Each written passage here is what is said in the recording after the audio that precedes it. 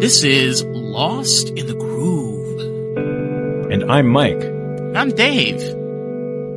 We hippies have come together to spark change. So together, we give you our Society and Culture podcast. So with that, let's get funky and let the intro music play, baby.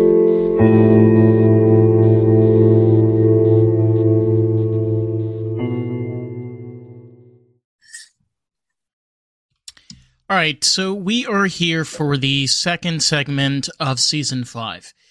This part will be a little bit different. We're going to be discussing about forgotten history in America.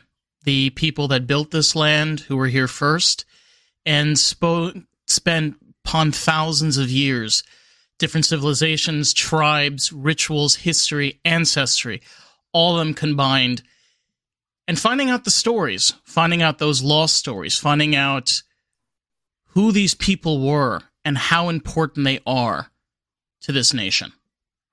So without further ado, we have a special guest representing the Sac and Fox Nation is Joaquin Hamilton Youngberg. No mistaken, that's correct, right? Yes, sir. So without further ado, if you want to just introduce yourself so our listeners get to know who you are. All right. Yeah, like my buddy Dave said, my name is Joaquin Hamilton Youngberg. I'm an enrolled member of the Sac and Fox Nation of Oklahoma, but I also represent a few other tribes, and it's pretty common here in the state of Oklahoma due to the forceful removals by the United States government. A lot of tribes ended in this area. They used to call it Indian Territory, but today it's present-day Oklahoma. And but I also represent the Pawnee, the Otoe-Missouri, the Kiowa, Tonkawa, Apache, and Cheyenne tribes. My father was 4 tribes and my mother was 3. But my parents decided to enroll me with the Sac and Fox Nation of Oklahoma. I'm a husband. I'm a father. I have 2 beautiful children. We all participate in our traditional dances and ceremonies, and we've been connected since I was a young child, actually. And I carried on the teachings and raised my kids the same way. So I was pretty fortunate for my folks to bring us up with our traditions and our ceremonies and stuff. I live in a town called Shawnee, Oklahoma. It's about a 36-minute drive to work. I am the ambassador of our tribe. In January 2020, I took on a new position as the historical researcher. So I oversee our tribal archives there at the Cultural Center on the reservation. Amazing. We have 3 departments in our Cultural Center. We have the Language Department. We have the NAGPRA Department, which stands for Native American Graves and Repatriation Department, and the Archives. And that's where my office is. But our Sac and Fox people, we're a humble, happy, hardworking people, as is most tribes. We only went to battle when it was time to go to battle. Hollywood changed a lot for a lot of natives and tribes, and the way the culture is portrayed is what you mean, right? Exactly. Personally, I found it very barbaric because the way that Hollywood depicts Native Americans as, I'm sorry to use this word, savages. That's right. That's the persona, and it's where, how could you call somebody a savage just because you don't understand their culture? And that was the thing about just the world in general in the 1800s and then the early 1900s, all the way up till, I would say, probably 20, 30 years ago. This culture of, we don't understand it, but let's just paint and pull on suede and buffalo hide and call it a native, and right. It's just, I'm done. Yeah, it's pretty sad that it's pretty sad that our Native American history wasn't taught correctly in the school districts all across the United States. So that's a part of my job as well. With my position, I work with our education department, and we go to the 12 public schools that are now on our tribal jurisdiction to teach them the history of the Sac and Fox people. But I also hit them with a little bit of general Native history, because there's a lot of folks that never really got to hear the dark history of Native America. And to teach about one tribe is to teach about most tribes, because we've all experienced genocide. We've all experienced the assimilation. We're all subjects of victimization. We've been through the grind, and the school districts, I mean, they'll touch on some Oklahoma history here in this area. Some other states, I'm sure they touch on it a little, but they don't get into the real dark history, and that's where I come in with my position. Is there a possibility that at some point you might be able to, I want to say, penetrate to other states and jurisdictions with that type of education? We actually got our tribe recently got connected with the Chicago Black Hawk organization up there in Chicago, and some of the future plans are to educate in some of the public schools in the Illinois area about our people and the people that once lived there once upon a time. So I'm pretty excited about, working in partnership with them to make that happen. It's amazing. And my good friend, Chris Boyd, who is our NAGPRA director, he and I, we spent some time up in Illinois last week, actually, at different museums to work with them to design and create displays that teach about our tribes. So we have some really cool things happening now. That is exciting. I am curious because I went to school. We didn't learn that much about Native American history. And I was one of those kind of kids that I used to go to the library and I used to read books. One of the very first books I ever read about Native Americans themselves and what the tribes went through was Trail of Tears, which is a very famous book. Do you also find that works of literature like Trail of Tears, there was another one, it's called the Shadowed Tribe. These books that are written by authors depicting the stories, not necessarily historic, but in a way that people can kind of visualize them themselves. Do you recommend that kind of work in regards to education, especially for people that are in school? Yeah, to some point. The way I see things, when it comes to like interviews with some of our ancestors and some of even our elders, there was always a language barrier. So, we hear about, for instance, the autobiography of Black Hawk, who was our war leader, in the late 1700s and the early 1800s. He didn't speak English. He spoke Sauk. So the native language isn't as direct as the English language. So I always wondered if they got the full gist of what our war leader was trying to say in our language. And I always wondered if the interpreter interpreted the way he meant it, for instance, Makes total sense. I mean, I'm Jewish and we speak Hebrew. And Hebrew is kind of the same way. The way that, Semitic languages were created was created in a time where when you're talking to someone, you're talking out of expression. So that's how you actually talk to someone. English doesn't work like that. So even, works of ancient biblical text, you can translate them to English, but they don't really make that much sense because it just doesn't work. Right.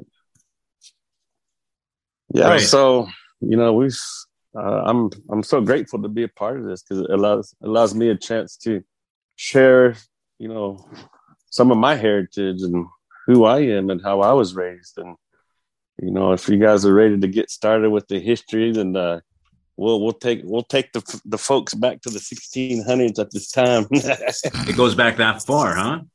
Yeah. So my people, we were two different tribes at one time. We were the Saukey and the Meskwaki, and we lived along the St. Lawrence River up there west of Montreal, Quebec. And we've always lived around each other, always coincided with each other, but we were different. We had similar languages. Our people, the Sauk and the Meskwaki, were an Algonquin speaking, woodland cultured people. And so we have similarities in all of the Algonquin tribes. So when the French and the British were really coming into the area and fighting over the city, our people, both of our tribes, we took off down towards Rhode Island and Massachusetts. And we lived there for a little while in the early 1600s. And we were getting into battles and skirmishes with some of the local tribes there, with the Six Nations and Mohawk and Seneca and some of those tribes that are in that area. And so we couldn't hang anymore. So we started migrating west into towards Ohio, Indiana. Then we ended up in Michigan. And we lived there for a little while. And between 1634 and 1639, we were getting into skirmishes with the Ojibwe. They didn't want us. We were like the new kids on the block, and they didn't want us in town. So after a few battles, they kicked us out of town, and we headed north. During our time in Michigan, our people picked up the name Thaaki, which means the Yellow Earth people, because we lived along the beaches there on the south side of Lake. I believe that's the lake that's east of Michigan. I can't remember exactly what the name of it is. Lake Erie? It might be Erie. Yeah, it might be Erie. Because I think Lake Michigan's the one right there by Chicago, I believe. Yeah, and Lake Erie is the one that's near Toronto in Ontario. Right. So we picked up that name, and today we're still referred to as the Thaaki people, the Yellow Earth people, our folks down here in Oklahoma. And so we moved north, and we lived on that little island called Mackinac Island right there north of Michigan. So we lived there for a little while. And in those days, there was a lot of conflict within the tribes, all the different tribes and all the different countries that were moving into the area. We had the French and the British wanting land. We had the Americans coming in, and there was so much conflict because we had some native tribes allied with some other country, and then this other tribe over here was allied with this country. And so there was a lot of conflict. And in those days, some of the battles were over the waterways, because the rivers and the streams and the creeks, those were like our highways. That's how we traveled when we went hunting or when we went looking for food and things like that. And so we always had these smaller battles within these big imperial battles. And there was just so much stuff going on in those days. You know, you heard about the French and Indian Wars, the War of I think it was 1812, the real early ones. And so finally, we migrated over towards Green Bay, present day Green Bay, Wisconsin, and then we ended up traveling south down the Mississippi River. And in 1735, our two tribes, the Sauk and the Meskwaki, officially allied. And we had one of the largest villages of that time, and it was called Sauknik. And it was right there east of the Mississippi River and north of the Rock River, right there in that peninsula area in present day Rock Island, Illinois, which is probably about 3 hours west of Chicago, roughly.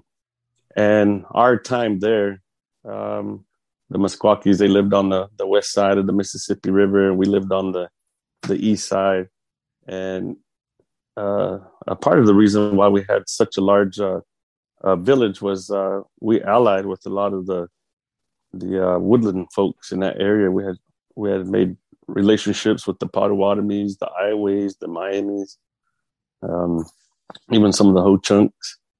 Those are Forgive me. Was that was the reason for alliances for the sake of more protection against the imperialistic intrusions that were happening? Was that like primary reason? Yeah. You said it was one of the largest villages at that period of time. Do you have like a rough number of how many people had lived there at that time? In some of the research that I've done in the local archives there in Rock Island, some say there was roughly 4,000, some say 6,000. Wow. Our Meskwaki relatives today, they refer to us as city folks. And we joke and tease, and they tease us, like, well, we're going to go visit our city folks relatives down there in Oklahoma. And so what happened from there? After this was east and west of Mississippi, right? Right. Okay. So we were living happily in the area. The land was good for farming. We went hunting for buffalo west of the Mississippi. We'd bring it back. Our crops were phenomenal. If you ever get to visit in Rock Island, Illinois, you'll get to see like the calmness of the river and the beauty of the nature in that area. It's so beautiful, and I find a connection with those spirits every time I go there to visit. There's just something special about that area. So we lived in that area from 1735 up until probably around 1830. Wow. In 1804, there was a accident. One of our Sauk tribal members accidentally killed a settler that was moving into our area and took him into custody, and they took him down to St. Louis. And so 4 of our chiefs, and one of them was Meskwaki, they went down there to negotiate his release. And we had 2 chiefs. Well, we had one chief. His name was Keokuk. And we had a war leader who had chief-like status by the name of Blackhawk. And they never saw eye to eye. They was always in opposition of one another. Our chief Keokuk was ready to sign a treaty and move, as long as they was filling his pockets up with some green money. And one of our war leaders like, nope, we're going to defend our land. We're not moving. And so there was always kind of conflict within our tribe as well. But when those 4 chiefs went down there to negotiate his release, they let him, the United States government, they released him, but then they shot him. And then they introduced whiskey to our chiefs. And while they were drunk, they broke out the 1804 treaty with the Sac and Fox tribes, which would cede 50 million acres of our land. So the land on the southern part of Wisconsin, most of Illinois, and some of Missouri was ceded away with that treaty. And a treaty is a contract that a tribe will have with the United States government. So that was the very first treaty that impacted us directly. And so it was pretty much the start of what would happen in 1832 at the Black Hawk War. And so after that happened, we were told to go to Iowa and stay in Iowa, and we weren't never to return back to our homelands in Sauknet. And so we lived there off and on, and treaties kept coming. The United States were like, well, the Americans were coming. They were like, all right, we want more land. You guys got to move to this area of Iowa. All right. A couple of years later, all right, we need this land too. You guys got to sign this treaty now. You guys got to move some more. So these treaties, they would move us. They would promise our chiefs this and that.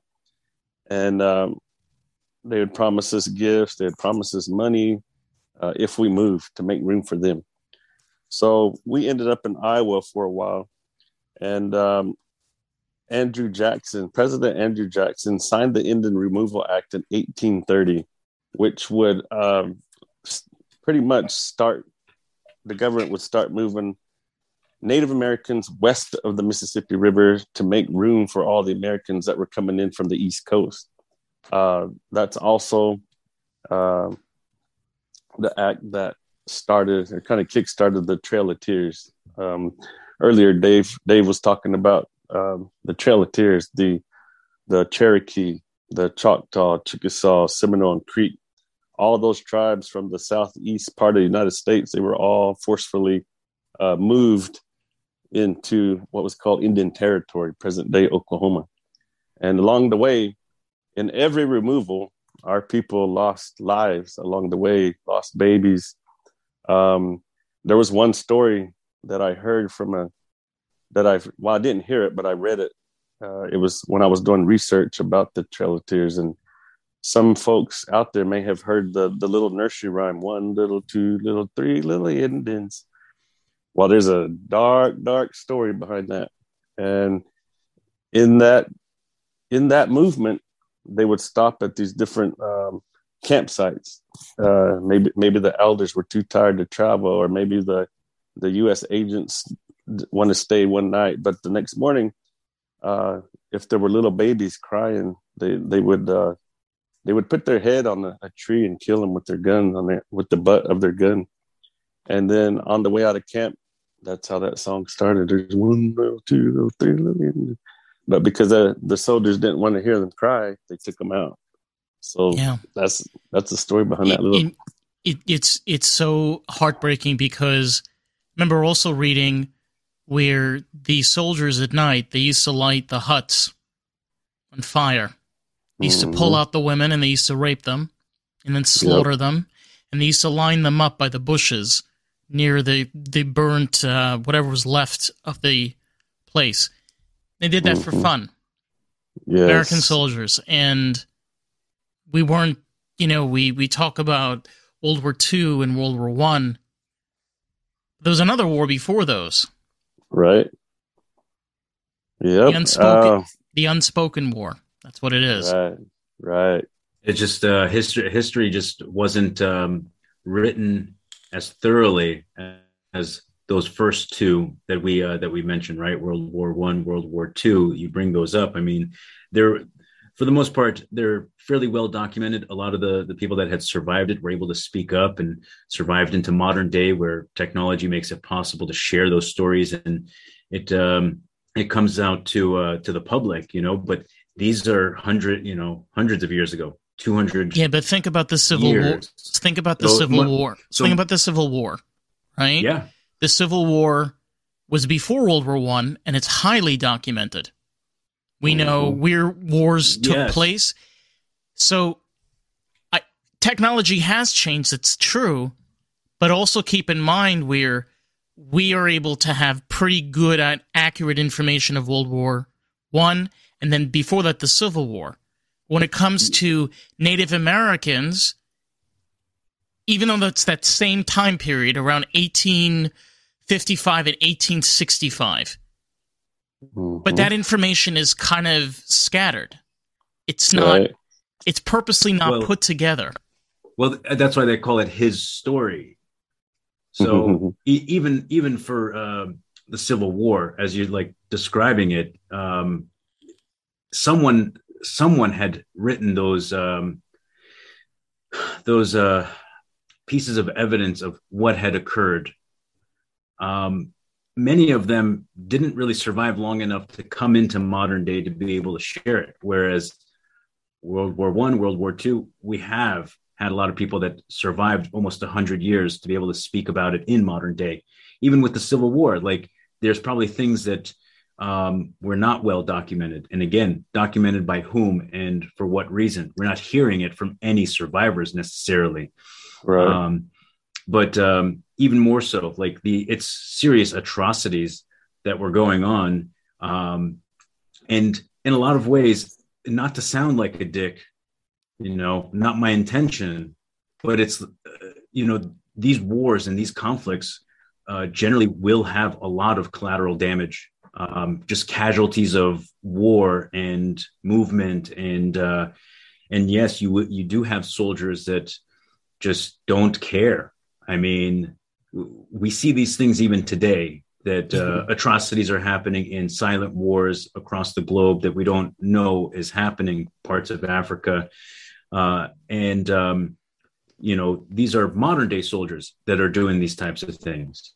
Right. It is quite dark, as you put it, Joaquin, of where that song kind of originated, and the horrific conditions that it must have been to go through this. I mean, treaty after treaty, being forced to move, and like, what do you do with that? I mean, how does anybody deal with that? So sorry to cut you off. There's always bits and pieces of where, like, you mention things that are so critical that I might want to touch up on and kind of get more info, or Dave wants to touch up on. Yeah, sure. The from that point, I mean, this is what, 1850s, early 1830s. 1830s. When it was all said and done, majority of these tribes across the country had been moved to where exactly? Was it Oklahoma is where they settled, or forced to settle? Yeah. Well, the government set that piece of land aside for it was pretty much a dumping grounds for all natives by the U.S. government from 1830. From 1830 up until the 60s, we still had tribes being moved into this area like 30 years later. And you know what? We was talking about the wars and stuff. It wasn't up until recently when our Native American veterans finally started getting recognized for their part in winning some of these wars. A lot of folks don't know, because it's not taught, that our tribal languages helped the United States government win some of these wars, because in our language, they couldn't break the codes. We had, correct. If we had, say we had 4 Sacking Foxes in a platoon or a company, we had one over on the west bank of where it's on the river. We had one over here. We would communicate in our language. Like if there was a bomber coming up in the sky, we didn't have words for those things in our language. Right. But in our language, we would say things like, "Here comes the turtle," or "The turtle's gonna drop a baby," or things like that. Right. Or, right. Just improvising. Right. Yeah. Or here comes the dragonfly. Talking about the size of the aircraft. Wow. So a lot of folks don't know that, but just up until recently, a lot of our tribal, not only our tribe but other tribal, what they called code talkers, were acknowledged. Yeah, recently. Yeah. And the Navajo tribe out in New Mexico and Arizona, they have, I think they might have one left, or he might have passed on now, but they really, what would you say? They really honored them in a good way for their services. And our tribe specifically, we were referred to as the hard to kill Indians back in, the late 1700s and early 1800s. And a lot of our war tactics from a lot of different tribes were actually used in the U.S. military. Wow. So that's a little history behind that. And they should be honored. It's so awful in just American politics that even going back hundreds of years, like we don't need you until we need you. And Yeah. I mean, that's a huge benefit to have, because against Imperial Japan, no one was going to be able to crack that code unless they were able to seize a prisoner of war that was from one of the tribes. Same for Nazi Germany. I mean, Nazi Germany had had their own type of system that I forget what it was called, the Enigma, I think, for scrambling codes. But what the Native Americans of the tribes that participated in these wars, they served America so well, and they should all be honored. It's kind of crazy that it's only happening now, nearly a century later. Yeah. Right. It's so it's funny because I had somebody was talking about this. Los Angeles, we were speaking earlier about Hollywood. There were Native American tribes that settled above where modern day Hollywood is. And settlers came, and the Native Americans basically said that we don't settle in the Badlands. They were called the Badlands. And America, oh my God, there's a giant plot. Native Americans don't even use it. So they built LA in the valley underneath. There has been so many problems with Los Angeles because Native Americans knew the land itself is non-valuable. There was smog problems, there's a problem with electricity, there's a problem with water, all of this. And the Native Americans knew this hundreds of years before, and they never settled in that land. But here you come, the settlers are like, nah, they don't know what they're talking about. Yeah. And look at LA right now. Yeah. I mean, it's crazy. The crisis of fires that happen here year after year are pretty serious, and it ends up in the news, mainstream news, for people to hear. That is the primary reason, is that the natives of this land knew damn well that if you lived here, you're prone to dealing with fires. Your drought, village is going to keep drought. It's silly, but here we are, Los Angeles. Yeah. Crazy, man. That's why to this day, with all the modern technology that we have and all the support, firefighters and the like, we still deal with horrible wildfires that do sometimes hundreds of thousands of acres of damage per fire season. It's insane. We stopped controlled fires. We used to do them because we knew damn well it was necessary. But like Dave said, you go back a few centuries, they knew very well not to settle there. It was not, as you said, not valuable land. It's a good way of putting it. No, and I told you I used to work for my brother. I had a customer that called up. He had a farm out in Missouri, and we were just like busy yapping on the phone. And he told me, like, my farm is the best out of everybody in Missouri. And I'm like, okay, you want to explain to me why? And he says to me, I bought mine from a Native American. And he's like, they know the land. Yeah. And it's true. If you look at a lot of farming industries in the United States, they struggle horribly because they don't know where to grow. They don't know where the right places are. And the truth is, you have to keep in mind, the people that molded and shaped this nation for 12,000 years is your people. It's like somebody's got to listen eventually. Yeah. As Native Americans, we have a deep connection to Mother Earth. And it's a connection and an understanding that only we have. And you're right. We're taught these things from a young age, where to plant, where to get certain types of wood and things like that. And in all of these forceful removals, we had to learn the new environments. We had to figure out every time we removed, we had to use a different type of wood or learn how to plant different on our travels. So, the wood isn't as hard up north in, Illinois and that area. And then the further south you get, we went from using birch wood to like white elm or red elm. And there's a big difference. So we had to constantly learn as we're being forced out of these lands, to what to use. And that was actually one of my questions. You just answered that. Thank you for that. The question was like, how did adaptation work out? And clearly it did, because of the forced removals on a regular basis. It's just survival. And as they say, how does the saying go?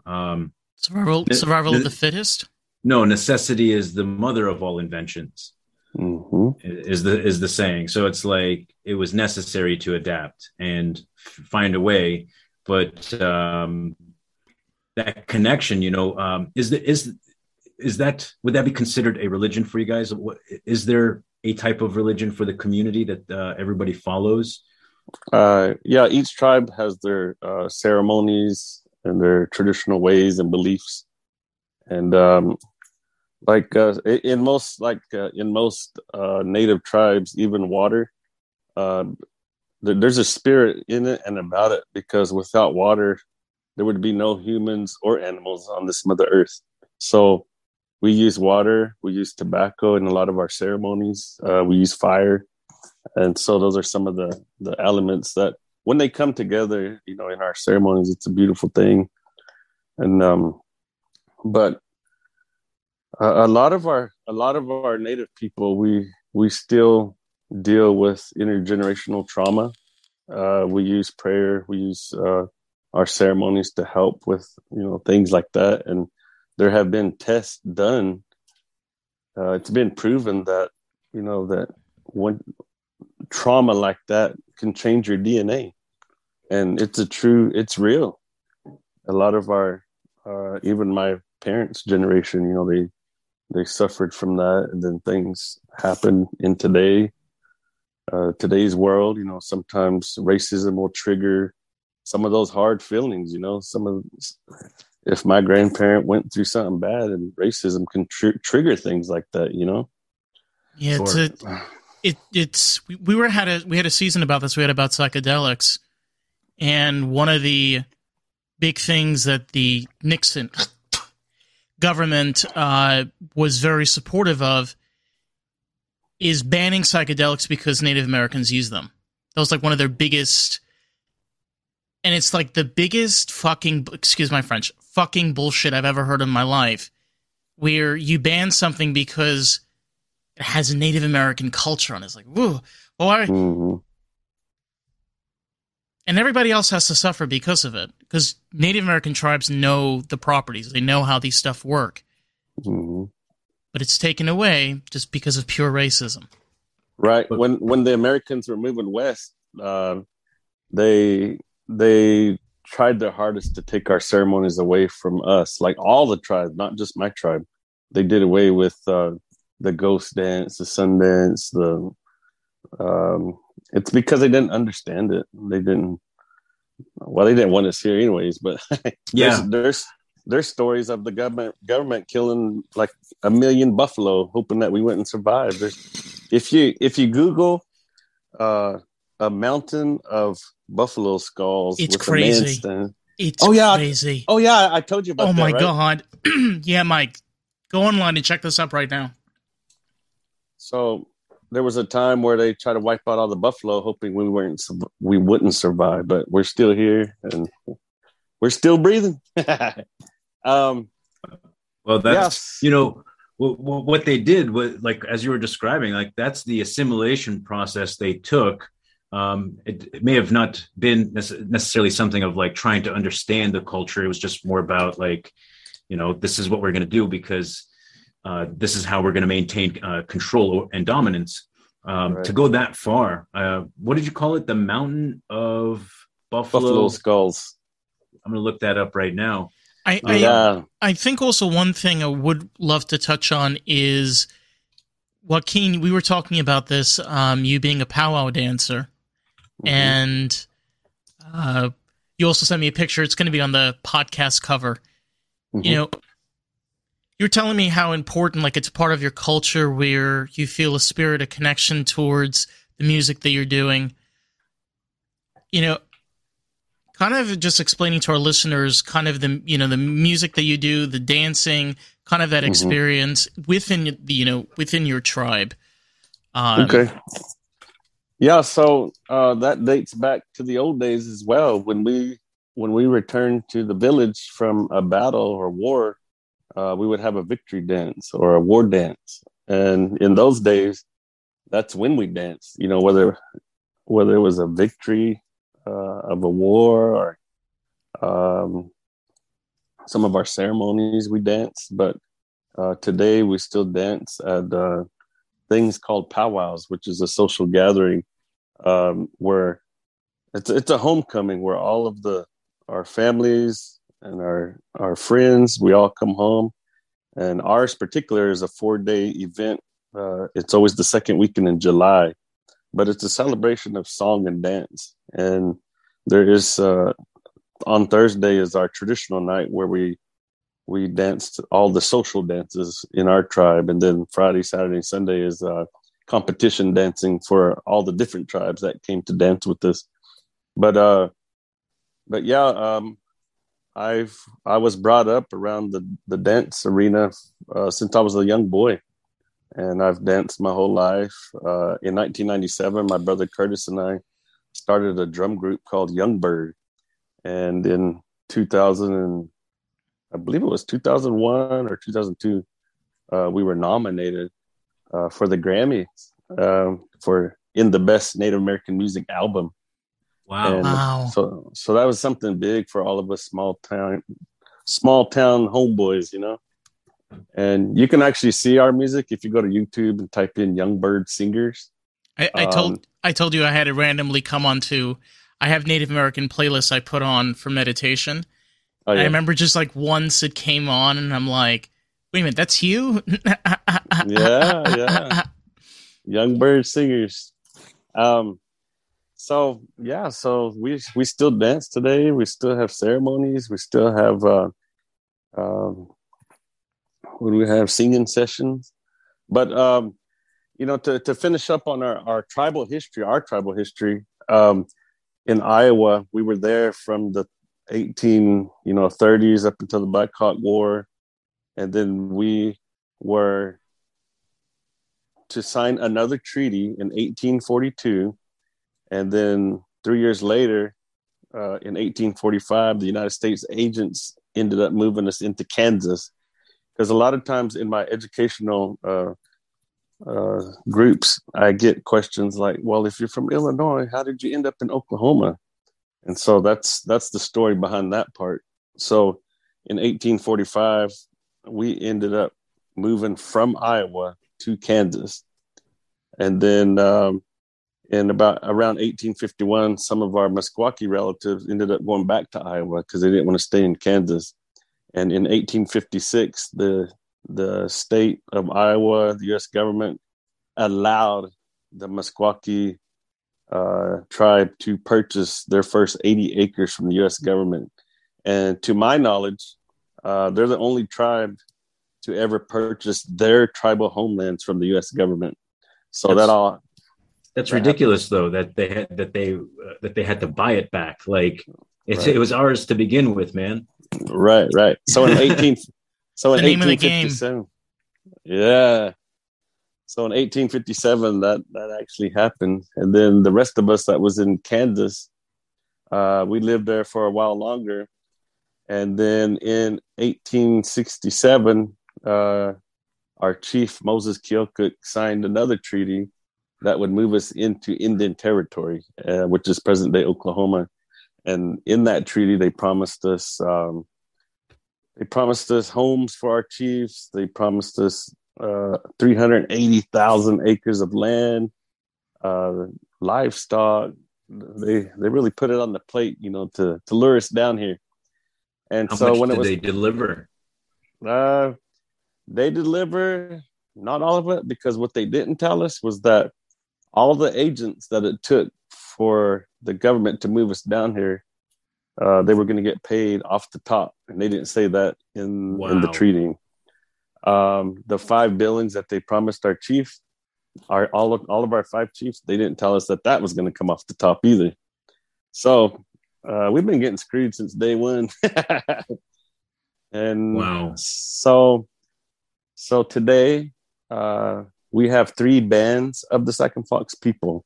We have our Meskwaki relatives in Iowa, who on paper are referred to as the Sac and Fox tribe of the Mississippi River.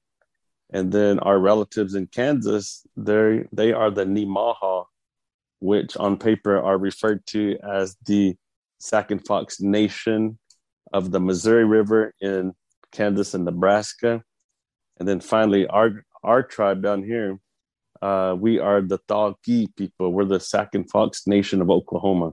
And out of the three bands, we are the largest. We have approximately 4,004 tribal members.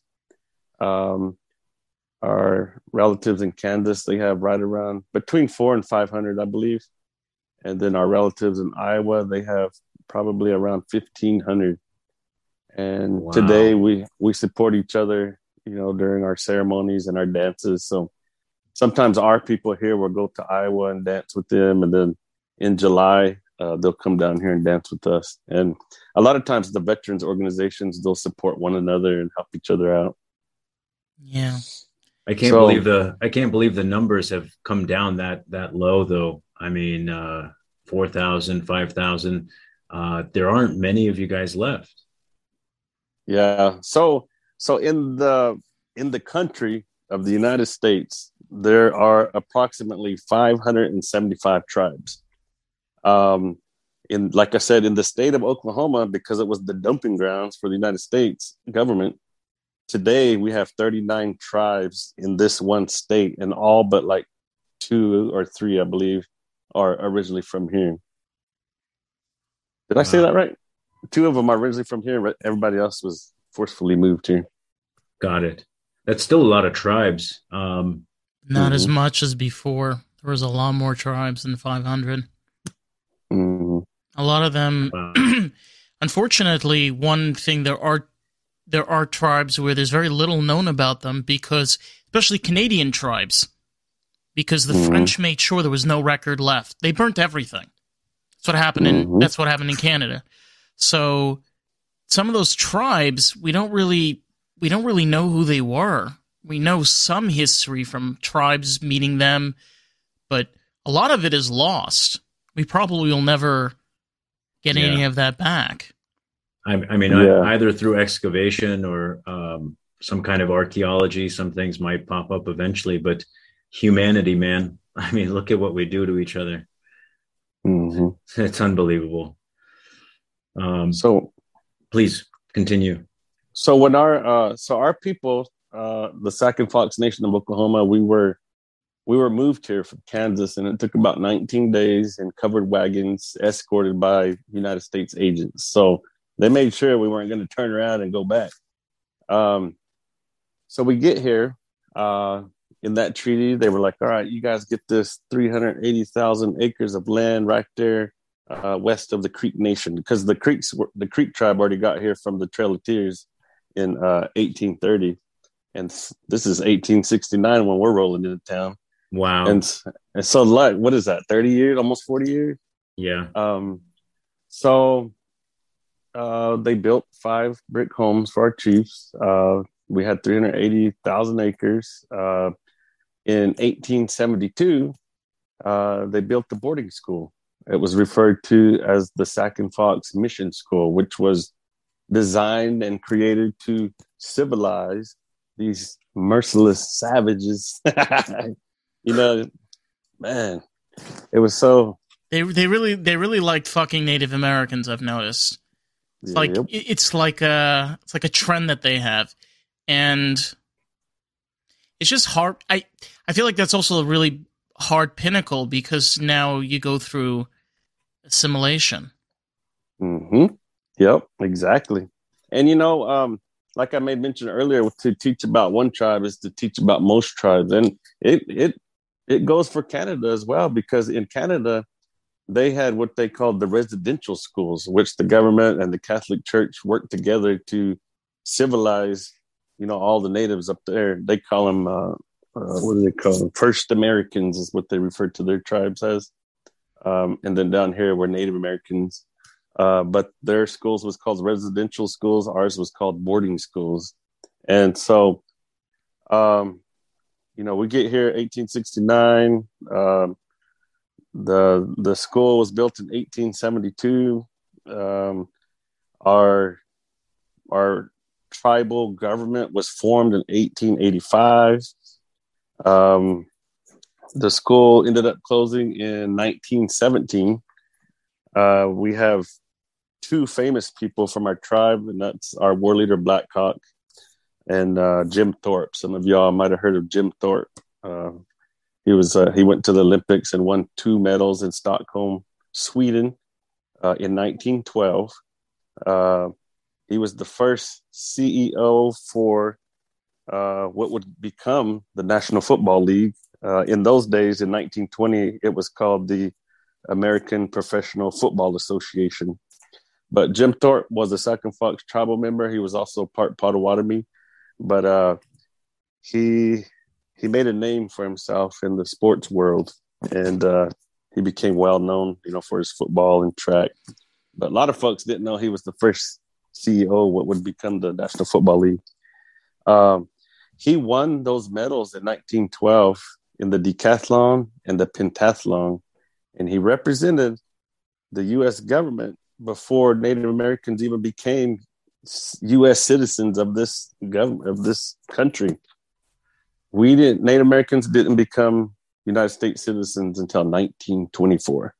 Wow. And we're still, we still have battles that we're trying to fight. What modern day, right. like political, more so modern day, like cultural, with the government. Think about COVID. Think about COVID, for example. Yeah, our new battles are like land issues. Okay. It's really difficult right now where I'm from, because there's what you call cross deputization with all the different law enforcement. So in Oklahoma, we have the highway patrol, we have the sheriffs, we have the city police, and then now we got tribal cops. And so when there's crime on any of this land, it's like, well, whose jurisdiction is it? There's all these imaginary. Well, I can't say imaginary. There's all these boundaries and lines that we can't see sometimes. It's like, man, who's supposed to take care of this one? Well, they're man-made boundaries. They're not imaginary. Like they've been either negotiated or just agreed upon, right? And but even then, that is pretty difficult. To think that there's still land issues today, over a century later, is insane. It should go back to the rightful owners, and even then, like I remember what was going on with the pipeline several years ago. Right, the North Dakota pipeline, and there was a lot of natives that went there and protested, and they were getting physical. Obama didn't do jack shit about it. There were what do you call it? There were mercenaries being used on those areas of land in question where they wanted to build, and people were getting hurt, like severely hurt. It's insane that to this day we're still having these issues. Go ahead. I mean, think about it. I don't know how this is affecting the Sac and Fox Nation, but have you been running into problems with people trying to buy into the land, saying that, oh, this is free land, you don't use it, we'll talk to the United States government, we'll buy a plot. Has there been any kind of problems like that, or no? Yeah, that's an everyday thing for us here. But that reminds me that I need to touch on the land grab or the land run. Okay, so in and around 1890, the U.S. government, they thought, all right, we gave all these tribes this land in Indian Territory to live on, but now we're going to start cutting this land up into allotments, and we're going to allot each tribal member 160 acres. So what that did for my tribe is that on that big old 380,000 acres that we had originally, they would come in And at that time, we only had 548 tribal members. Wow. So they gave each tribal member 160 acres out of that 380,000. And the land that was left went back to the government or went up as surplus lands, which they were going to open up for settlement to the non-natives. There was this one little piece of land in the middle of Oklahoma. It's called the unassigned lands. They had they had the land run. There was all these people in their wagons and on their horses, and they were ready to go stake out their piece of land in that one little piece in the middle of Oklahoma. But they started crossing the lines and getting into the tribal lands that the government promised us. And so there was already all that conflict. So then when Senator Henry L. Dawes passed this law, this act, it was another treaty signing that the leaders would kind of be pushed into signing. So like 2/3 of that 380,000 acres went back to the U.S. government.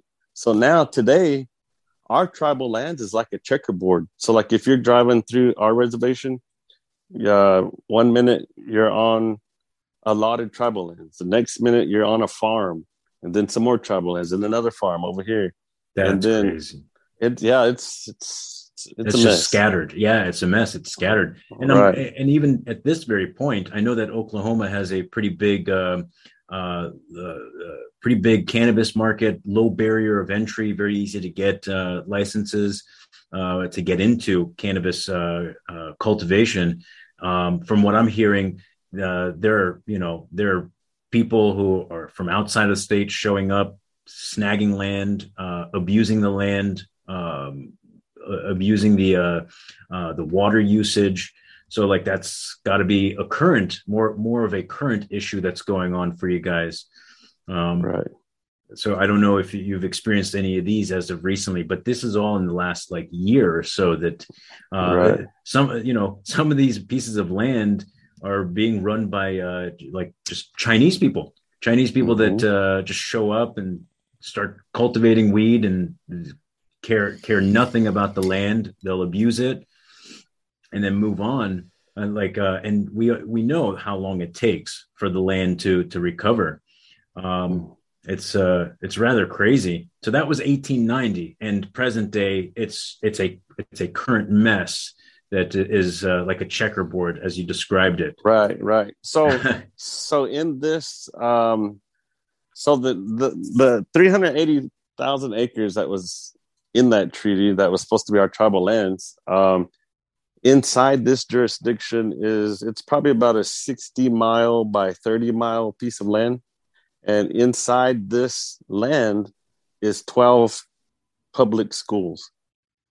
And so from 1890 till now, all these little towns were built inside our tribal jurisdiction.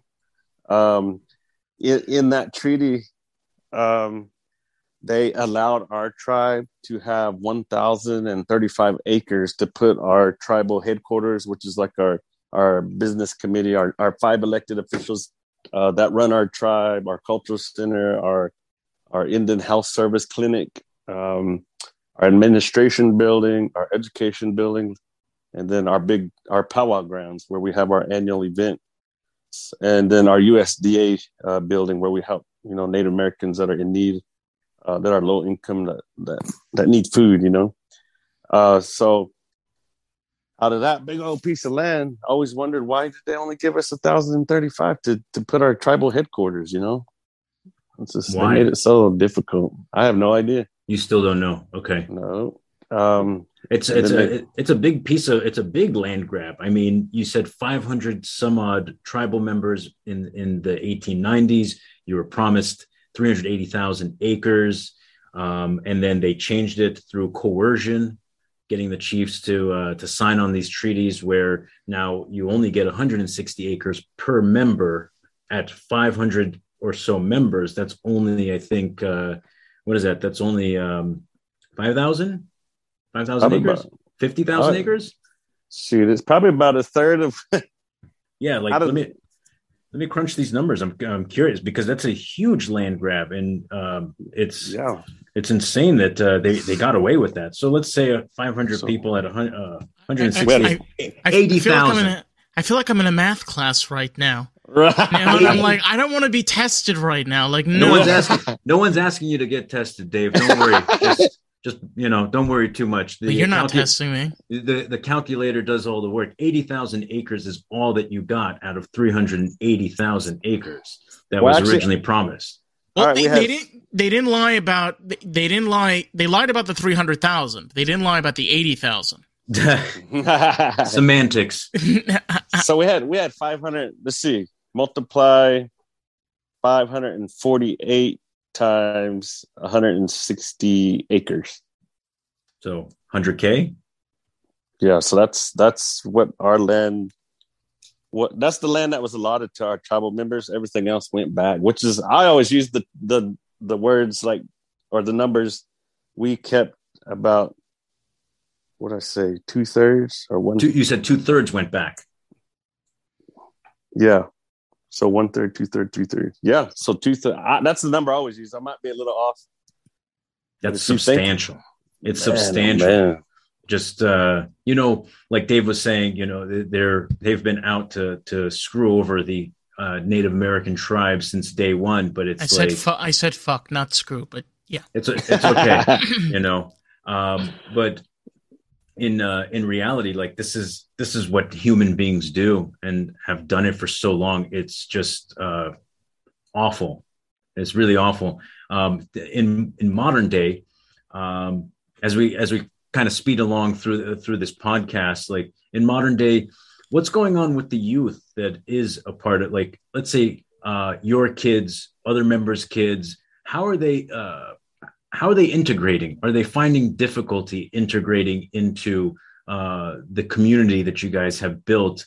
And how's integration for them with outside of the community? As Native Americans, sometimes it can be difficult because we have to live in two different worlds. Right. So we go to public schools, we go to college to build a career, get educated. We work jobs from 8 to 5 every day, like everybody else. But the difference is, on weekends we have our ceremonies, we have our dances, we have our spring doings, and sometimes when you're doing that, it'll start Friday evening right after work, and then we have to be back at work Monday morning. So sometimes it can be difficult. And the biggest part right now is to get our young children interested in our language, in our culture, our dances. Because it's like any other community. They want to go hang out with their friends. Some of them aren't focused on school. Some of them don't want to be native. It's pretty difficult, actually. Yeah. Right now we have an emerging program in our language department at work. So we're starting to reach more young children to teach the language to them. And at those 12 schools in our jurisdiction, there are a percentage of Sac and Fox tribal member students that go to school there. So we have after-school programs where we can meet with them if they want to start learning the language, or if they want to learn to weave about, or to talk about history. Like me, myself, I'll go and share this same history that I'm sharing with you all with them, so they know where they come from. Because some of my teachings to the young kids is that when you know who you are and where you come from, it builds strength in your identity. And when you have that, your self-esteem is out of the roof. You feel better about yourself because you know where you come from, Yeah. Sure. It's, I was watching a video, I think it was on YouTube. There's this girl, I think she's maybe a couple of years older than me. She actually does sign language, but in Native American tribes, in their language. And she does the sign language because, people that can't hear. for example, in the tribe or whatever, and then they can communicate. So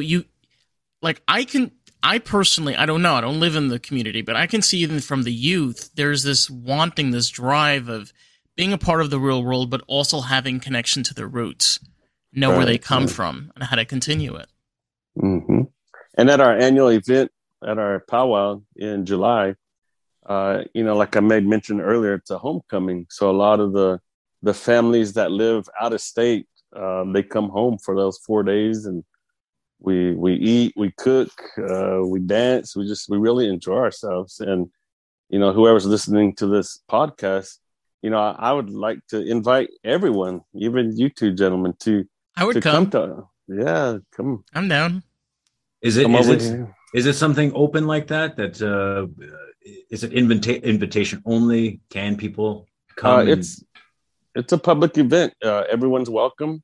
The only thing that's private is our ceremonies, but this isn't a ceremony. It's a social gathering. We do our social dances. We get to make new friends, see the old friends. They have vendors that set up their booths that sell arts and crafts. It's just a really nice gathering. We honor our veterans there. We honor our elders. And like I said, it's a 4-day event. It's always the second weekend in July. We didn't have it for 2 years because of the pandemic. So This year, we have a feeling it's going to be huge. So that's good.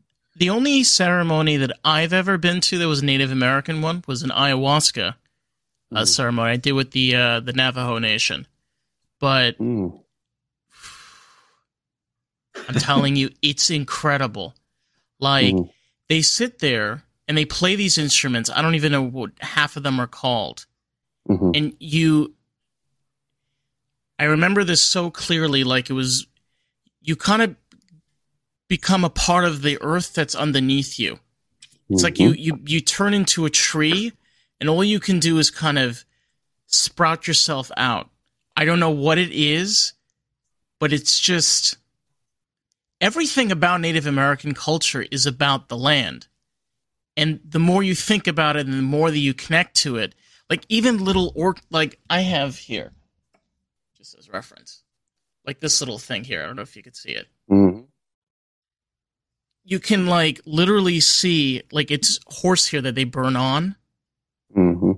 And you can see like the intricate work. There's like a story behind it. Yeah. I don't know another culture that's like that. I really don't. See, like, how I mentioned earlier how we have a deep connection to Mother Earth, like everything. I always hold my water up because water, my grandpa told me, if you pray over water, you turn it into holy water. That's how, spiritual we are as natives. And we were always taught that everything has a spirit, and to be good to one another. We call each other brother and sister a lot, when we make friends.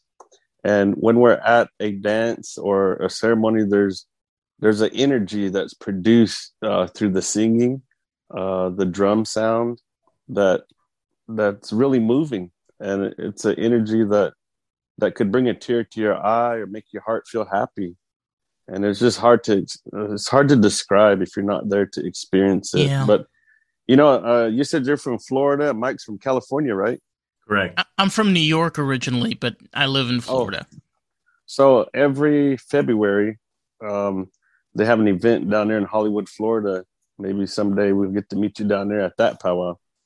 And then in California, Mike, I'll actually be at Pachanga. I think it's the first weekend in January for 2023. Please reach out. The Lost in the Groove Gmail is what you can use, and just reach out. I have him on Facebook. If you want, Joaquin, if you're okay with this, I can send over Mike. Yeah. But that's what I've been messaging. We've I'll been be honest, doing Facebook Messenger. I love it. Yeah. No, I don't use any of those things. Email is my preference, but please, send me an email and an invite. I'll bring my family along too. I would have had a newborn at about 4 or 5 months old at that point. It'll be a lot of fun to bring my daughters along. There's 2 points I wanted to mention based on like what you were saying, and it like a little bit of the research immediately brought up how connected Native Americans were with the land, and it's a critical part of the existence and the culture. Mm-hmm. You mentioned water. You may be familiar with these tests run on water some years ago. Various different research conducted on just plain water, where they would bottle it, they would play music to it. Depending on the type of music, it would actually change. Writing notes, for example, the phrase "I love you" being taped onto the bottle of water or the sample of water versus "I hate you," and even that had some serious effects that were produced in the water itself. It's quite, I want to say, magical in that regard. So when you think of the elements, water is probably one of the most powerful ones, and it's very interesting. Through all the research, it has come out, and it's become somewhat of a fact, a matter of fact, that water holds memory. The second point I wanted to kind of talk about was the current world that we're in now, modern day. You may have seen this, right? This woke culture that is growing across the nation, maybe across the world. But in a way, many of the populations of the world, maybe younger generations, are leaning towards these beliefs, these belief systems, this kind of way of life of treating the earth better, treating each other better. At least we hope. That's part of the program. But have you noticed any of that? What are your thoughts about this current culture of young people that are beginning to kind of express this concern for Mother Earth, the connection they may have with it? Yes. At times it can be difficult to get them interested in what we do as a Native, people. It's always so challenging to, really connect with young people. There's so many personalities and different areas that they come from, how they were raised and stuff. Sure. It's always so challenging. Yeah, it's kind of a tough one, actually. But have you noticed that there's a growing change in that perception that a certain demographic of younger people are feeling a greater need or desire to right? Okay, I see. Have you noticed that? What are your thoughts about that? Yeah, what I've noticed, even just recently, with all the conflict happening across the ocean in Ukraine and Russia and stuff like that, it actually put a need in their mind to want to get connected, spiritually. Sure.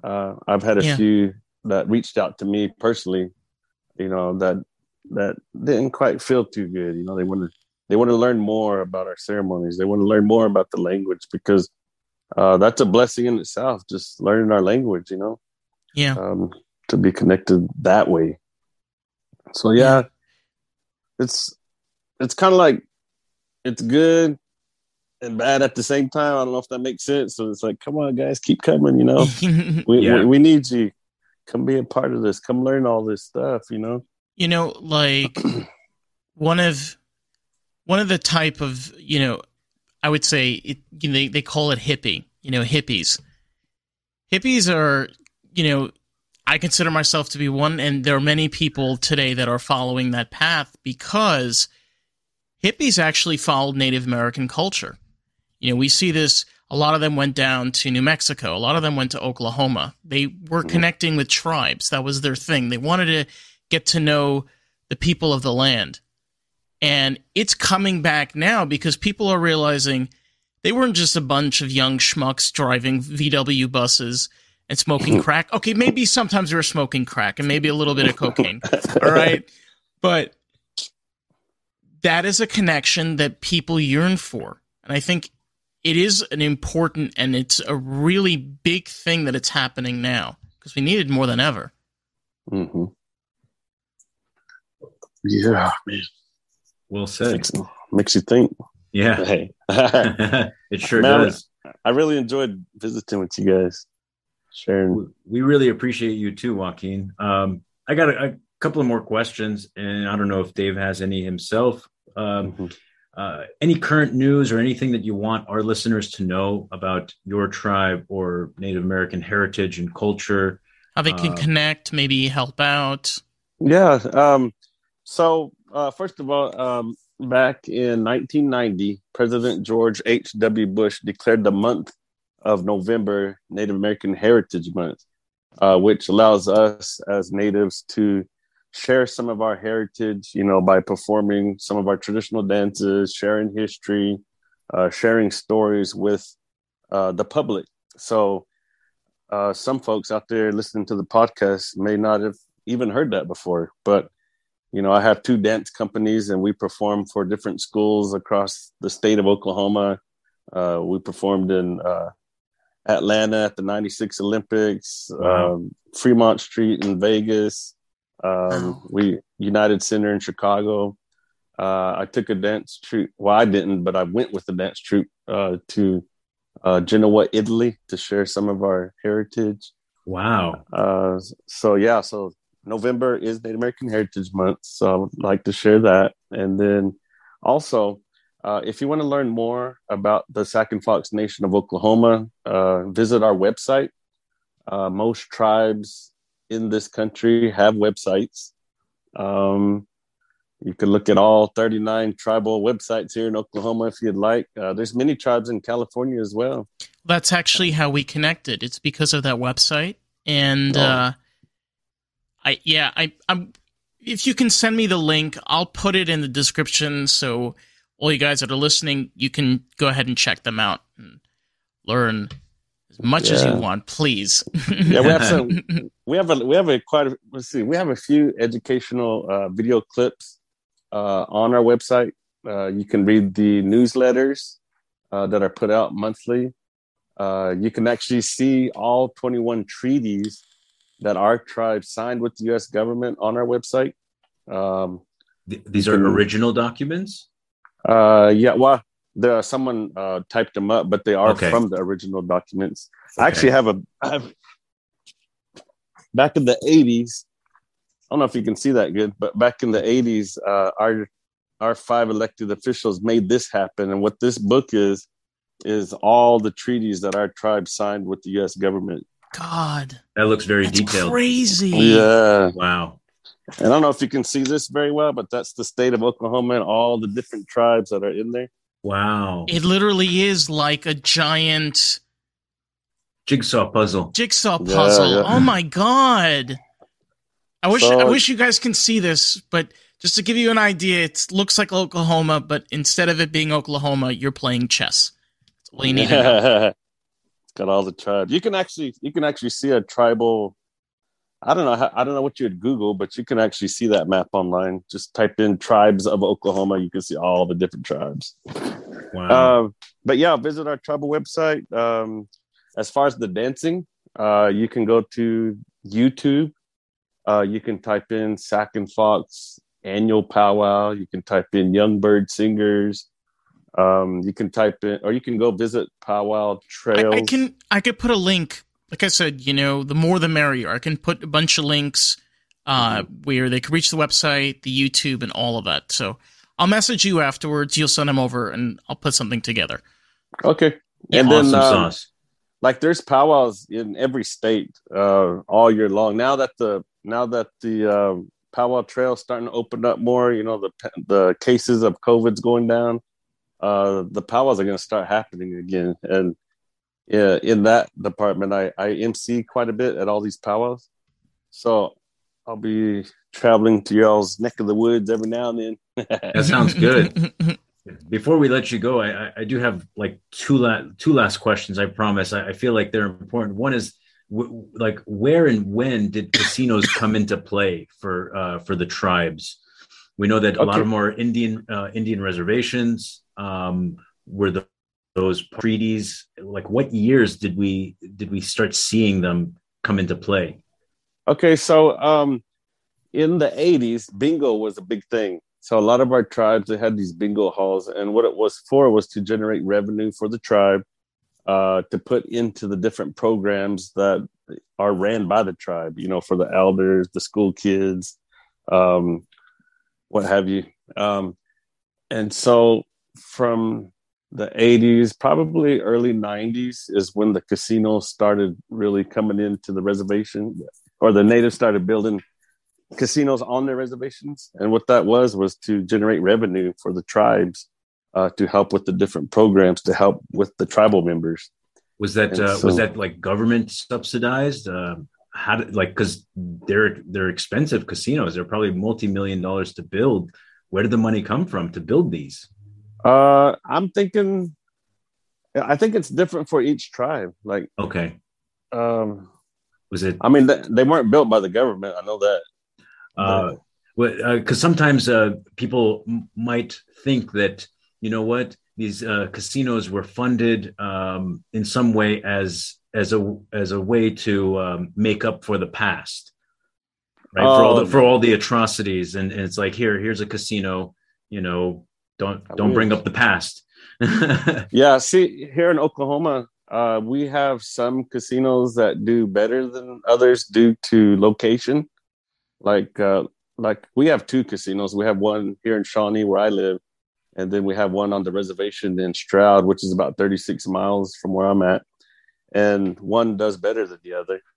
But we build these on our own in hopes of building revenue for our tribe. And like some of the tribes in California, they're very, very fortunate because their tribal lands are by these huge cities.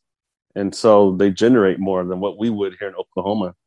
And so after they put their funding into their programs to help their tribal members, then they get to share, some of the extra money, That's good. Yeah. As long as it's, being passed around the community, and it's improving the quality of life for everybody as a whole.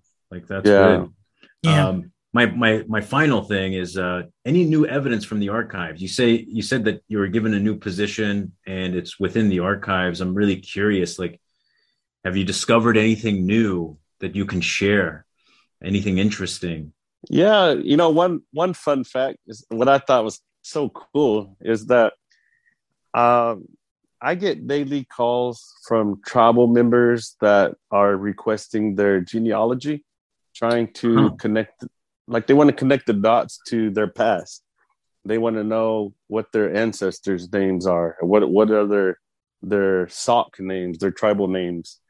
And so I think it was about a month ago, for a few days, I was getting these calls from the East Coast. And I'm like, how am I getting requests from the East Coast? So come to find out, through research in our archives, reading some of these old documents, when our boarding school was abolished in 1917, we had students that would end up in Virginia at the Hampton Industrial School, I believe it was called. So we had little Sac and Fox students that ended up there. We had some that ended up in Carlisle, Pennsylvania. And we had some that ended up in Lawrence, Kansas at that institute. And so some of our tribal members married in New Jersey. They married in, I believe it was Pennsylvania. Yeah. And so when I was getting these calls, talking about Pennsylvania, actually, it's called they call it the Gold Mine. So the Gold Mine is an area in Pennsylvania. It's about an hour away from Scranton. It's about 30 minutes away from Scarsdale, if I'm not mistaken. And there's casinos. Mm-hmm. It's it's a made-up Native American area. Like, they have stupid signs of, like, Red Chief Bar 9 miles away. Like, that kind of like crap. But, like, I get what you're saying, because, like, we kind of have that on the East Coast, or, like, those just weird kind of Native American things. But yeah, here in the state of Oklahoma too, our tribe was the first tribe in the state to create their first tribal license plate. So when a tribal member purchases their vehicle or a vehicle, they can get it tagged through our tax commission. So it's the Sac and Fox tribal plate, and most tribes in Oklahoma followed suit. So you'll see a lot of native license plates in the state. You can Google Victory Day in the Sac and Fox Nation, and that's when we won a Supreme case in D.C. to actually make this happen, because we started it in the 80s, and the state was what would you call, like, double charging the tribal members for their taxes on their vehicle. So we won that case. We cut them off, but that'll be something to Google as well. Or you can look at it on our tribal website also. Yeah. Very interesting. My goodness. Thank you so much for coming on. You're welcome. It's been an honor. Thank you. I learned so much today, and I hope all you listeners did too. Mm-hmm. And incredible to hear a story. Hold on. Of a nation that stands strong, that stands proud, and here's to another 100 years of incredible Native American history, the youth, new generations, and new advances. See you guys in the next one. Thank you very much. All right, guys, we have reached that time in our podcast. This has been great. It has been fun, and we got lost in the groove. So stay tuned. Every Tuesday, be sure to check out a new episode of Lost in the Groove. It premieres about 2 a.m. in the morning, and our other channels, Sham Bam with Mike and Dave, which is our Patreon podcast, and our extra special, The Shindig Variety Show, our YouTube podcast. Links will be down in the description box, so you can vote for what topic we cover next season. And what other kind of content or new ideas and stuff we have to offer. Thank you guys so much for watching. Catch you guys in the next one.